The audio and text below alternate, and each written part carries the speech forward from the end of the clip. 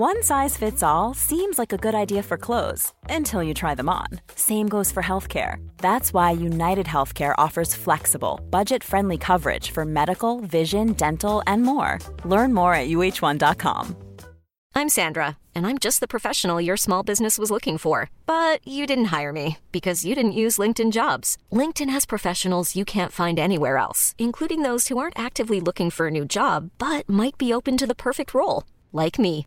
In a given month, over 70% of LinkedIn users don't visit other leading job sites. So if you're not looking on LinkedIn, you'll miss out on great candidates like Sandra. Start hiring professionals like a professional. Post your free job on linkedin.com/achieve today.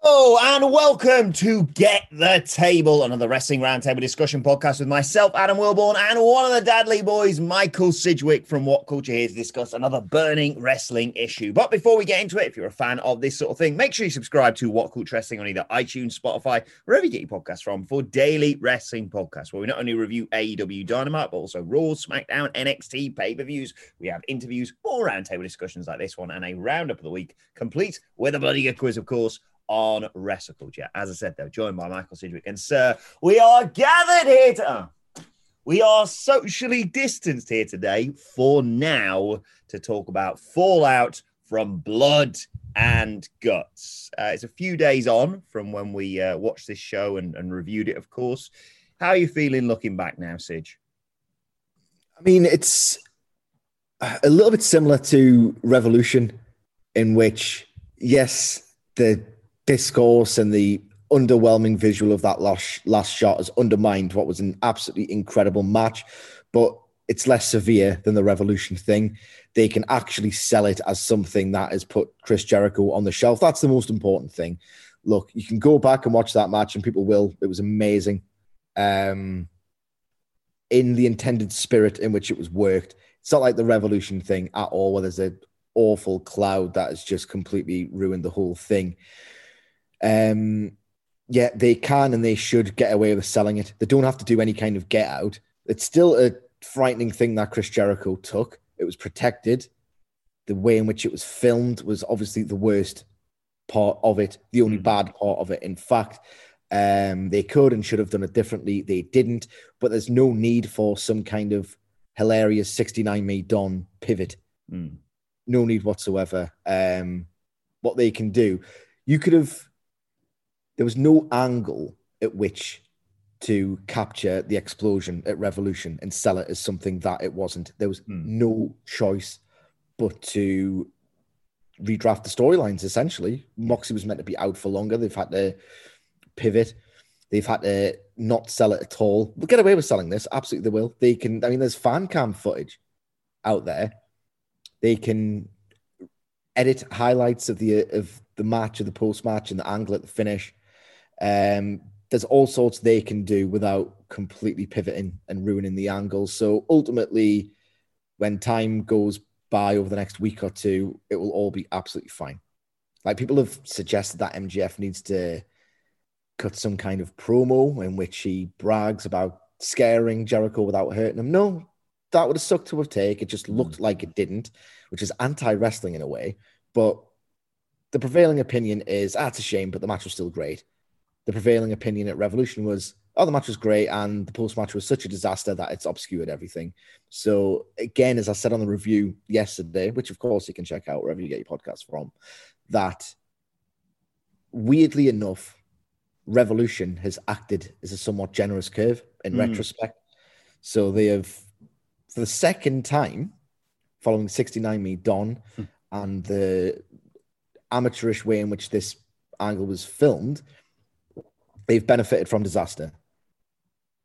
Speaking of benefiting from disaster, no, that's a bit harsh. I just want to talk about the fact that Dynamite hit number one in the ratings. Didn't exactly do the number we expected in terms of the 1.2s, 1.3, still did over 1 million viewers, but arguably more importantly than all that, number one in the crucial demos. First time they've done that, I believe. That's what Alvarez tweeted. An incredible achievement and a hopeful sign of more things to come. Yes, absolutely. We are guilty on this podcast of going for overall viewership when the networks themselves aren't too bothered about the number, but the big sexy numbers, aren't they? Like the big, like the 0.44. People don't know what that means. It's better. No. It's big picture. It's big picture. And the sexy numbers, maybe people expected a sexier number, but there's no sexier number than number one. Big achievement, as I put it on Twitter yesterday, it is in the age of content, an actual elusive victory for long-term storytelling. It was so like great in that respect because like it feels like WWE can get away with murder. Maybe you could make the argument that they have done so literally in the past. But in terms of the actual content of friggin' Monday Night Raw, how it gets to number one and how they make it solo effort, it's actually zero effort. Zero effort is unkind, right? Because with something like even the Fiend program, as ridiculous as it was with Randy Orton, as preposterous as it was, they did build a storyline. Yes. They had a plan for the destination, which hilariously was changed on the day, but that brings me to another point momentarily. They try to tell a story there. So as bad as Raw is, it's not quite, sometimes it is, but it's not always and not quite, oh, whatever, on the week of the show, we'll just do that. Like more often than not, that's what it is. And it just turns into something else at the pay-per-views. But odd times, they will try and build something. And whenever they do that, even when they do that, they just change it at the last minute. Bray Wyatt. I mean, can we make you convincingly look like a pre-adolescent girl to get weirdos to watch our show? No, that's a stretch, but there's a short blonde girl we can do that with. Fantastic. Non-spate, accomplished, achievement unlocked. So yes, they did. They've essentially just went, the spooky character is better if it's the girl, says Kevin Dunn. So yeah, even when they do long-term storytelling in WWE, and they kind of did with the Fiend versus Randy Orton, awful as it was, they'll rip it up to shreds at the last minute on the whims of Vince McMahon. And it was just nice that it's been so difficult in a way, writing and covering pro wrestling, because you can basically say, all right, okay, well, nothing matters. What WWE has done, and think of the poor content producer here, Wilborn, is they've eliminated so many easy listicles that you could pump out. 10 wrestlers who should get a push. How are you meant to write that about WWE? Well, they should, but they're not going to. So what's the point? 10 dream matches WWE could do. Well, they're not dream matches because even though the roster is immensely talented, no one comes off as a star. So you can't write 10 dream matches. You can't do 10 wrestlers who should get a push. You can't write positive articles about WWE. You can't like 10 wrestlers WWE should sign next. Well, none of them, because I like them. You know what I mean? I don't want them to sign. I know they're with ROH at the minute, but I wouldn't want them to sign a Danhausen or a Tony Deppen, or they would never, but a Nick Gage. Like they would all just get killed. They'd all just get killed. So you can't write. What I'm arriving at in a roundabout way is that for the longest time, it's felt like nothing matters, which is just so hard to write about, to reconcile. And that victory over literally everything that cable TV promoted last night means that this long-term storyline, which has honestly been brewing since November 2019, with that first interaction between MJF and Chris Jericho, the parallels they drew almost in secret in the months after, before this actual association became canon after, I believe it was All Out 2020.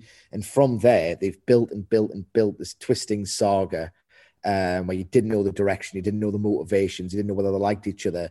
It's sort of been realized in comedy segments, in the most brutal of brawls, and just some absolutely world-class promos.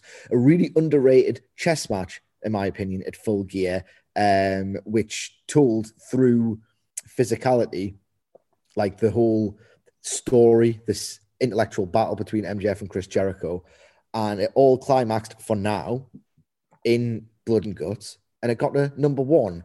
It just felt like, my God, actual effort and art has triumphed over content, and it just feels like that can't not be a good thing. That absolutely can't not be a good thing. It just basically means that if you put in the work, you can still get rewarded. We're not in for this horrific dystopian wrestling future where just any content matters. Any content matters, doesn't matter. You'll get a tribalist fan base. WWE's long since established it. And I'm not being funny, but like some AEW fans are horrific as well. The horrifying thought was, with enough of a base established and with content being king and the Peacock deal just making that even more glaring, that all of these dark elevations, what they're doing is quietly building this content library to the point where if they've got a base like satisfied enough with AEW and so indoctrinated to love AEW that they can take the foot off the gas and not put the work in.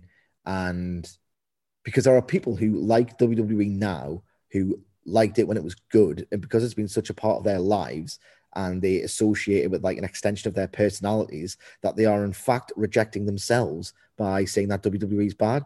Never want to get AEW in that position, even though they've got the base that probably would start to think of things like that. All a bit philosophical, this, but legitimately AEW isn't that promotion. It must feel at times for them like, Jesus Christ, no one's picking up these story beats.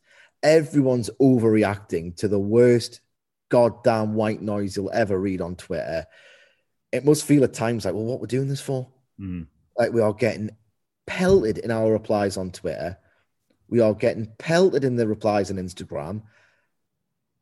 There's such an insta-take culture that no one's willing to see the big picture. There are people arguing against us in bad faith. Like, what are we doing this for?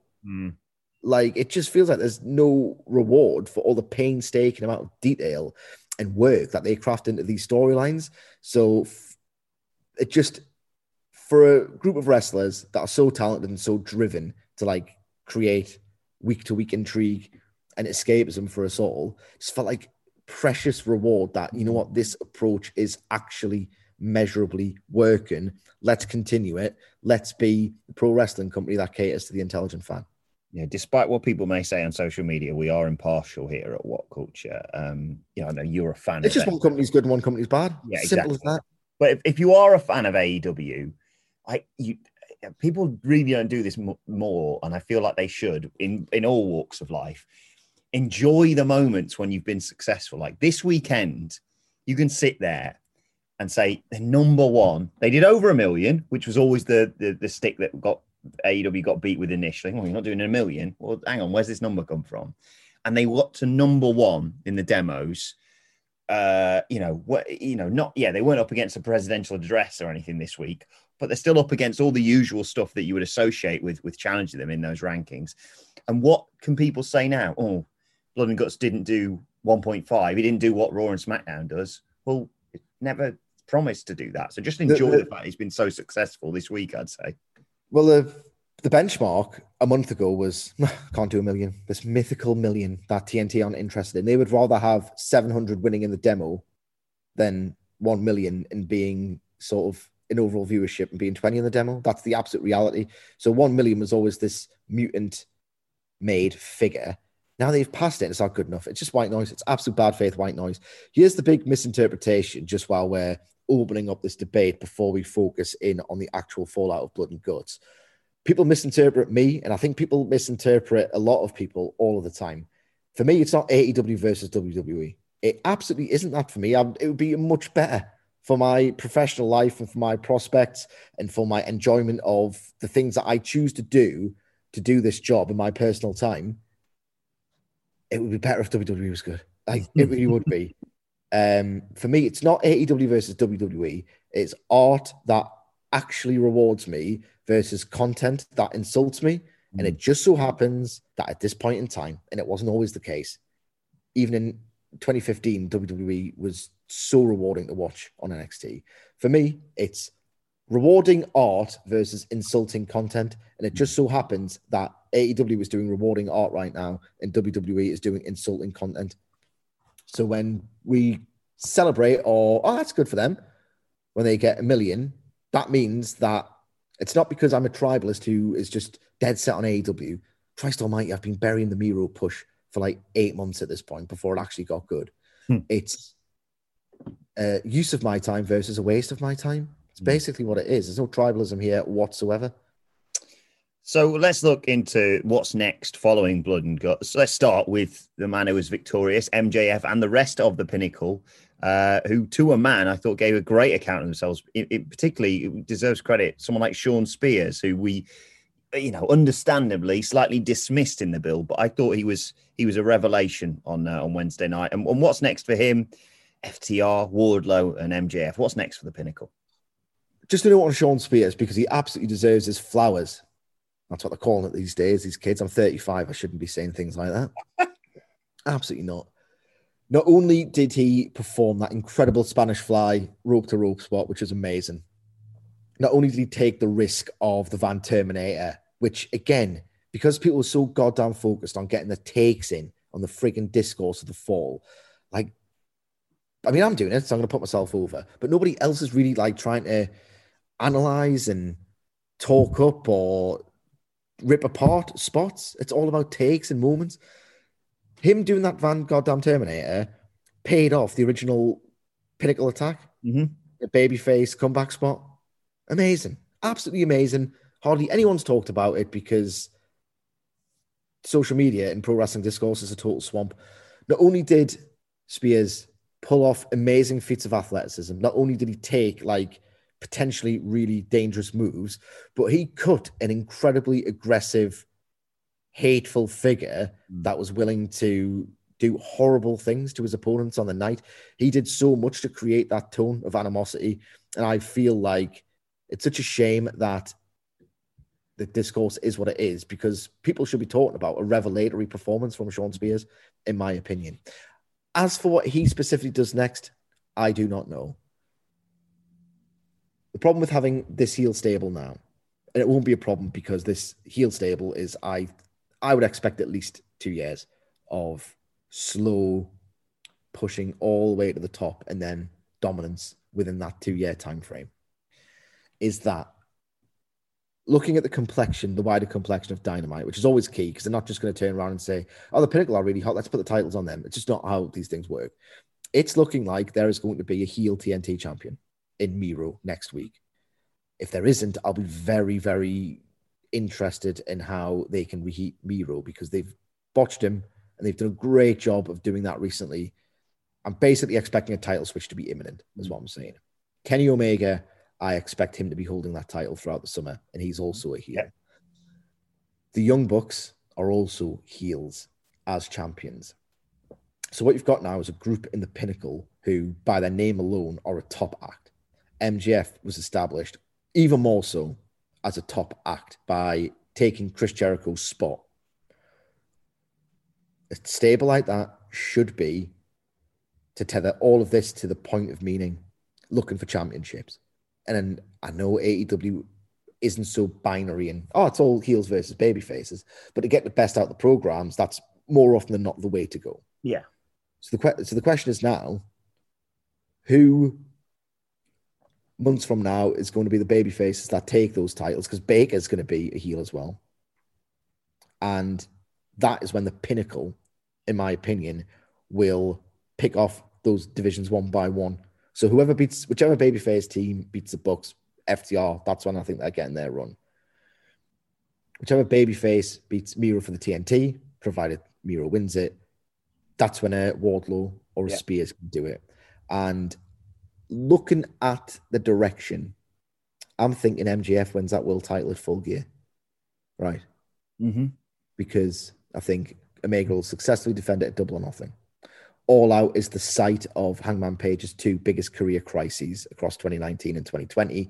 It's the perfect show on which to tell his redemption story. Yeah. MJF is the perfect heel to take the title from Hangman Page almost as soon as he wins it, because a chase like that is so good that it's going to be all the more heartbreaking when an MJF does it. And obviously, Page might still be associated with the Dark Order.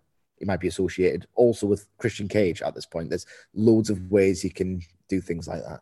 What I'm getting at, realistically, is that there's an entire summer of things that the Pinnacle are going to have to do to preoccupy that stable for the big gold rush, because truly they're going to be a big main event heel act. What do you do with that time? what do you do with that time? According to Chris Jericho, loads of them did the press round, so forgive me for not explicitly mentioning which outlet he said this to. But Chris Jericho, and he definitely did say it, I just can't remember the name of the outlet, said that this thing's going to rumble on, and Blood and Guts is akin to opening Appetite for Destruction with Welcome to the Jungle. Mm-hmm. Like, if you think Welcome to the Jungle is a banger, wait till you listen to Rocker Queen, you know? So this feud, in effect, is going to rumble on and on and on for quite some time. And I can't wait for it. Not only am I big on it, not only has it been great throughout, but how do you top Blood and Guts? Yeah. An explosive barbed wire War Games match. I mean, I just don't know. That would be tits, actually. They should just do that. Listen, I should be a consultant for these guys. Oh my God, someone actually was like burying their women's division going, God, I'm down to write for you guys. I am sure. I'm sure they're going to hire you. You're going to get your little clown notebook and you can write little storyline ideas on there. And yeah, you can clasp it shut and throw it in the bin. That's what you can do with that. But yeah, from what Chris Jericho has intimated in the media, this is going to rumble on. But I just don't know how you do something better or more big time or major or blow off worthy than Blood and Guts. But we'll see how we get there, because they're going to have to do something like that. Or maybe in parallel with that, they can have like a sub feud with another babyface stable. So it doesn't get too repetitive. Jurassic Express. Marco Stunt getting killed by Wardlow for how many months is it until Full Gear? May, June, July, August, September, October. We're about half a year of Wardlow killing Marco Stunt and Sammy Guevara. There's still loads of individual matches they can do. They've gone through one permutation in a singles match? Dax Harwood versus Chris Jericho. We still haven't had FTR versus Santana and Ortiz. We still haven't had MJF versus Guevara, which we'll get to imminently. That's been built for ages. We still haven't done the non-exhibition MJF versus Chris Jericho match, because the first one was like a friendly, if you like. See, it's a sporting company, dickheads. So there's still loads of those permutations to go through. So they've given themselves lots and lots to work with, as AEW do at large, with this stable-based framework with which they book. It's just a case of how can they get it to not feel like diminishing returns? To be fair, right, for me, if you're saying, right, FTR versus Santana and Ortiz is going to be a double or nothing, that wouldn't goddamn feel like a diminishing return to me, because that's a tag team match I'm absolutely bang into. I think it'll be great. But I can understand people going, oh, well, I've already seen Blood and Guts. Where can you go from here? So it's up to them to do the permutations, like in the various, like, I haven't even done Spears versus Guevara is yet another example. It's just up to them to gone with a massive explosion at the start, furthering Jericho's studio album analogy. What tends to happen is that a rock album starts with a total banger, maybe another banger, and then you do something a bit slower, maybe a ballad, and then it goes banger, banger, banger, banger, banger at the end. I just don't know what's a bigger banger than Blood and Guts, unless you simply do Blood and Guts 2. And why not? There was a million Horseman War Games matches. Why can't there be 2 Blood and Guts matches? Quality sleep is essential. That's why the Sleep Number Smart Bed is designed for your ever-evolving sleep needs. Need a bed that's firmer or softer on either side? Helps you sleep at a comfortable temperature? Sleep Number Smart Beds let you individualize your comfort, so you sleep better together. J.D. Power ranks Sleep Number number 1 in customer satisfaction with mattresses purchased in-store. And now, save 50% on the Sleep Number Limited Edition Smart Bed for a limited time. For J.D. Power 2023 award information, visit jdpower.com/awards. Only at a Sleep Number store or sleepnumber.com. Hey there, it's Michelle Norris. I'm host of a podcast called Your Mama's Kitchen. When I travel, I'm usually looking for a way to find a taste of home when I'm not at home. And one of the things I love to do when I am at home is entertain. And Airbnb allows me to do that. When I was in California recently, I rented a house that had a great kitchen. And when we were sitting around the table, we were all thinking, we're in someone else's house. Someone could be in all of our homes as well. If you have a home, but you're not always at home, you have an Airbnb. Your home might be worth more than you think. Find out how much at airbnb.com/host. Before we go any further, though, this show is sponsored by BetterHelp. Now, we all carry around different stressors. They can be big life worries or just, little things like your favorite wrestler not being used properly. The thing is, when we keep them bottled up, it really can start to affect us negatively. Therapy is a safe space to get things off your chest and to figure out how to work through whatever is weighing you down. It is really helpful too for learning positive coping skills and how to set boundaries. Therapy basically empowers you to be the best version of yourself. So why not give BetterHelp a try? It's entirely online, designed to be convenient, flexible, and best of all, suited to your schedule. Get it off your chest with BetterHelp. Visit betterhelp.com/whatculture today to get 10% off your first month. That's BetterHelp, HELP.com/whatculture. Yeah, looking ahead in the short term, is it as straightforward as having MJF face Guevara at Double or Nothing for the whole? Because like we talked about it at the time, Guevara surrendered because he bloody idolizes Chris Jericho and he's been his mentor. And yes, they had some rocky times in there, but that was mainly the catalyst behind that was bloody MJF getting in there and getting in his ear. So is it that straightforward for MJF at Double or Nothing? And what do you think else could we see at the end of this month at the pay-per-view regarding the Pinnacle and the Inner Circle? I would do the two matches that I most want to see in that. I want to see MJF versus Sammy Guevara because we haven't seen that one-on-one match yet. And it will be great because Sammy Guevara is like this incredibly exciting babyface who was stunning doing like modern babyface stuff in that Blood and Guts match. MJF is the perfect counterpart to ground him. What about MJF's work in a singles match? And we've seen precious little of it, but that's another point I'll get to imminently. Is that I like it when he gets so infuriated when he gets sort of outworked or outsmarted, as he should as the heel by a babyface, that he starts doing like really modern, crazy stuff. Like he'll take a Poison Rana or he'll take a Canadian Destroyer. He'll basically get so pissed off that in the story of a match that he'll eventually do like the modern big bump and stuff that's character says he would never deign to do. Yeah. It's a beautiful way of having his cake and eat it too. Doesn't get anywhere near enough credit for that because people are too focused on bollocks when they're trying to analyze pro wrestling. So I think it would be a very, very, very good match, even a great match on the undercard of Double or Nothing in the vein of MJF versus Jungle Boy. Like a similar dynamic, except this one's probably got way more of a charged emotional current to it because MJF and Sammy Guevara have been like in conflict for like months and months at this point. It'd be a really, really well-built mid-card match of the likes of which AEW are just stunning at. So that's what I would like to see at Double or Nothing. That's like your best chance of a great match within this Inner Circle versus Pinnacle deal. Your other one is FTR versus Santana and Ortiz. Do you do them both on the same show? Yes, why not? It's a pay-per-view and you've got to sell it. So I would do those two matches. Absolutely. And one of the reasons, sorry, I forgot to make this point earlier when we were talking about the wait for MJF to rack up loads of singles wins, is that as has been like really quite well welcome this year, because it's been really focused on as a storyline driver, is that wins and losses matter in this company.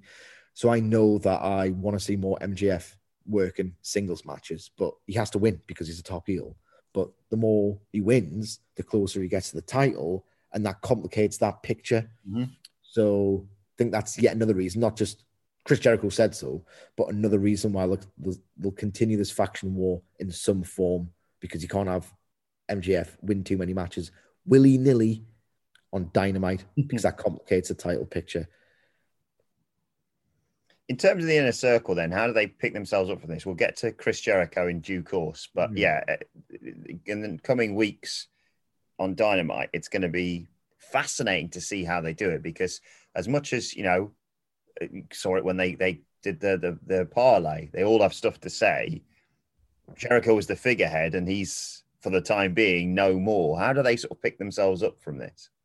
That's fascinating. And it's the kind of thing that I couldn't personally book. So I'm going to find it hard to do so on this podcast right now. If you're the Inner Circle, in terms of storylines, you've been beaten.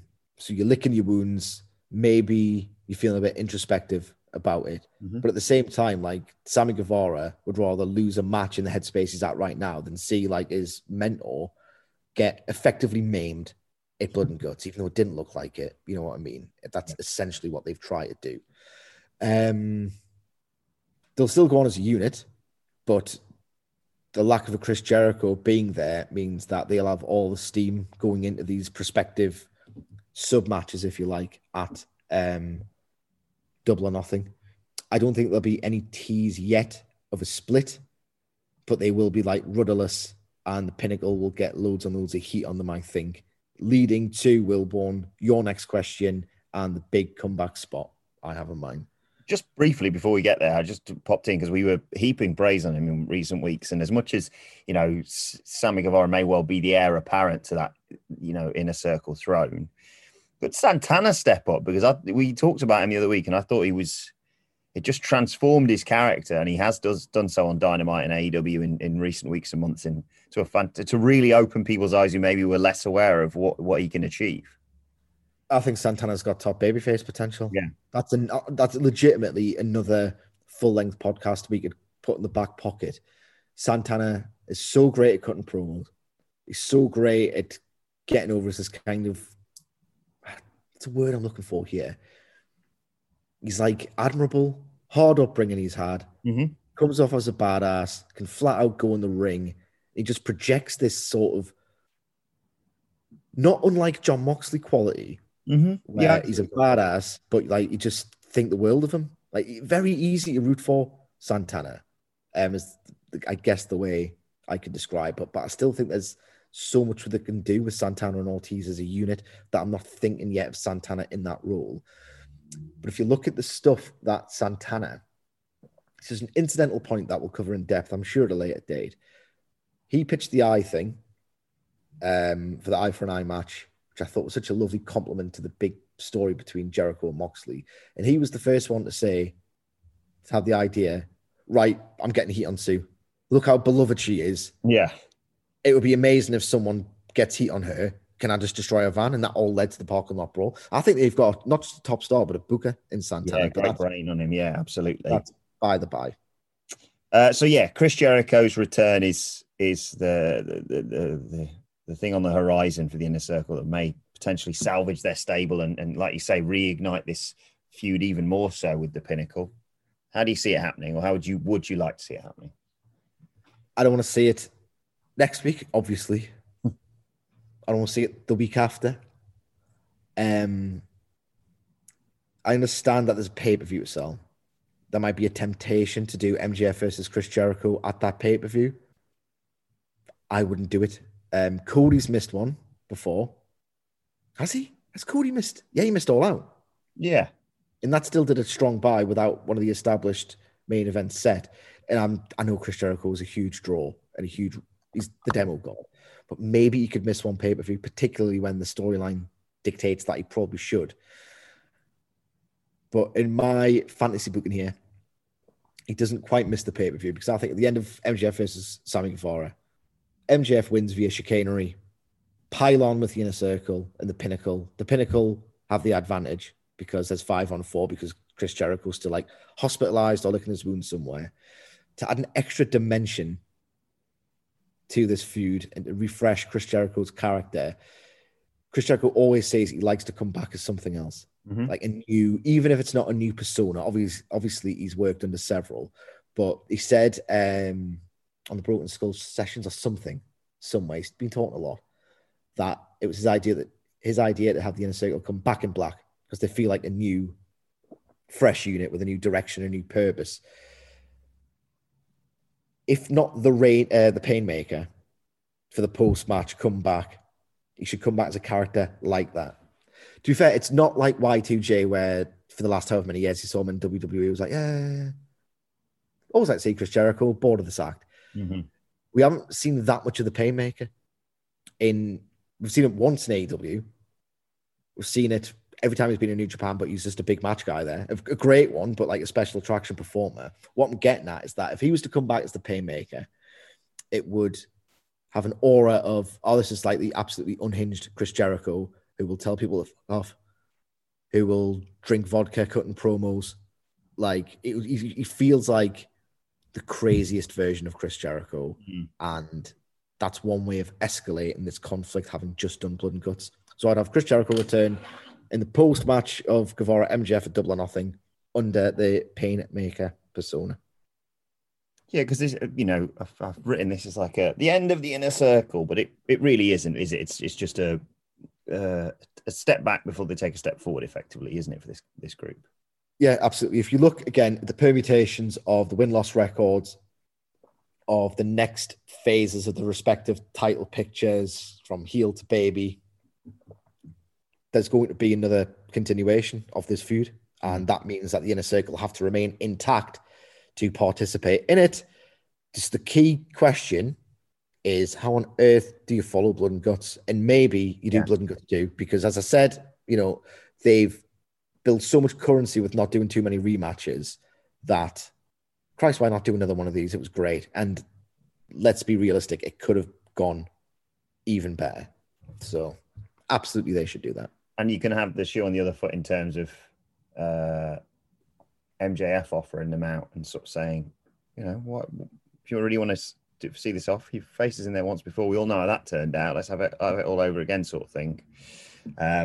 It's really exciting for both groups coming off the back of this. And I saw someone tweeting us a while back about Jericho getting another run at the world title. Would you think that they're going to steer clear from that? Because I feel like maybe the TNT Championship eventually down the line, like you say, you and I could probably plot it out for the next 6 months to a year over who's going to handle it next. And it may not involve Chris Jericho. But yeah, what do you reckon? Because people said, it would be nice to have a babyface Chris Jericho as world champion. I don't think that's the direction they're going to go in. What do you think? It's not something I see in his immediate or even medium-term future, if I'm honest. I see going from Omega to Page to MJF to maybe Darby Allin. Yeah. If we're just spitballing in terms of like the next year or two of AEW TV, TNT, I think Chris Jericho, it wouldn't feel like a demotion because they've done such a fantastic job of handling that belt. Yeah. And Chris Jericho could conceivably get a good heel over to have him win it. Like, he'd be a good gatekeeper champion, I think, more than a top babyface star at this point. Like, he is a top babyface star, it's Chris Jericho, but you know what I mean? Like, I don't think there's a particular appetite to see Chris Jericho do another 6-month title run, but as a babyface, I just don't see a big clamor for it, Finally, before we wrap things up here, 3 weeks today, when this podcast comes out, it is going to be Double or Nothing. 2 matches sort of announced. Kenny Omega versus either Pac or Orange Cassidy, and Hikaru Shida versus Britt Baker. How are you feeling about it? It's mad to think that they've got this, because like you say, it feels like we had a pay-per-view this week, which we effectively did, but it was on TV. Mad to think that one of the big 4 is coming up in 21 days' time. Oh, Christ, I'm going to keep my thoughts on this incredibly brief, right? Because let's face it, there's content in this doing it for a podcast next week. An early look at the record.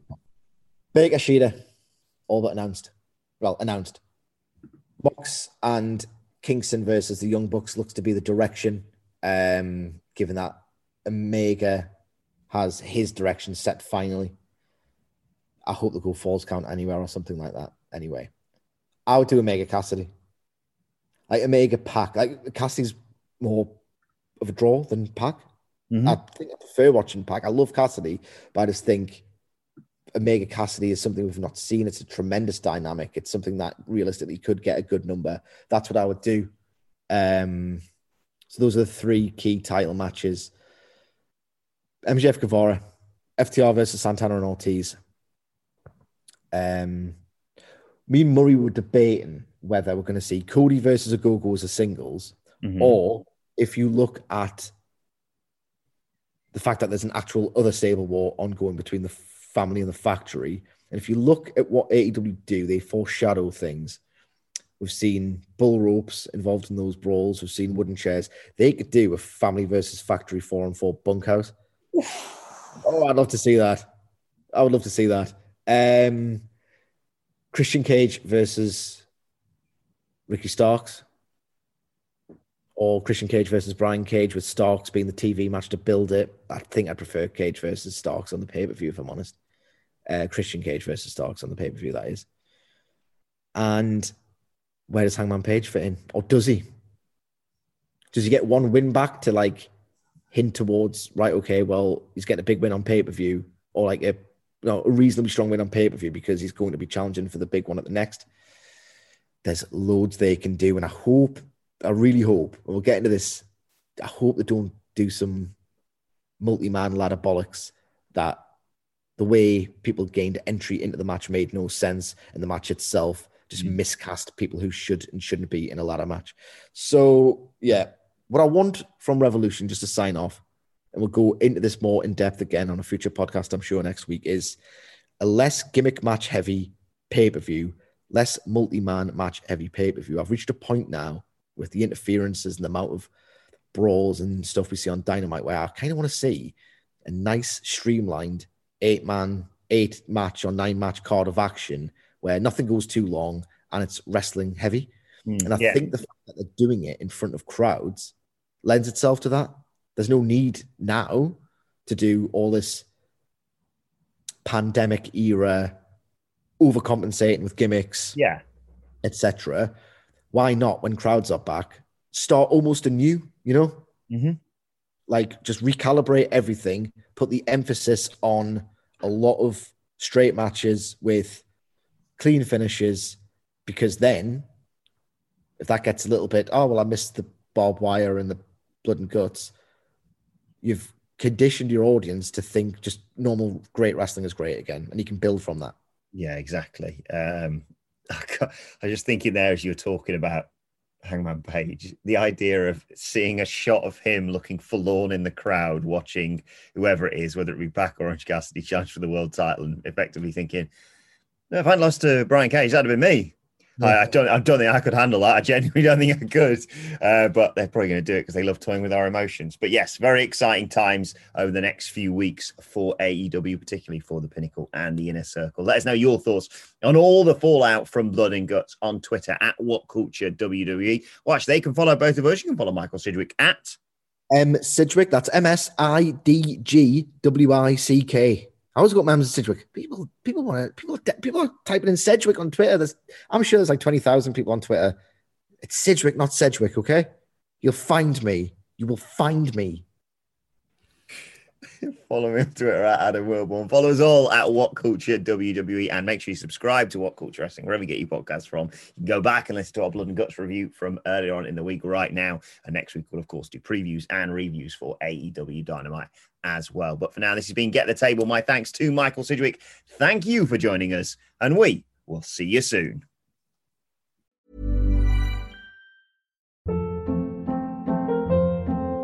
Hold up. What was that? Boring. No flavor. That was as bad as those leftovers you ate all week. Keke Palmer here. And it's time to say hello to something fresh and guilt-free. Hello Fresh. Jazz up dinner with pecan-crusted chicken or garlic butter shrimp scampi. Now that's music to my mouth. Hello Fresh. Let's get this dinner party started. Discover all the delicious possibilities at HelloFresh.com.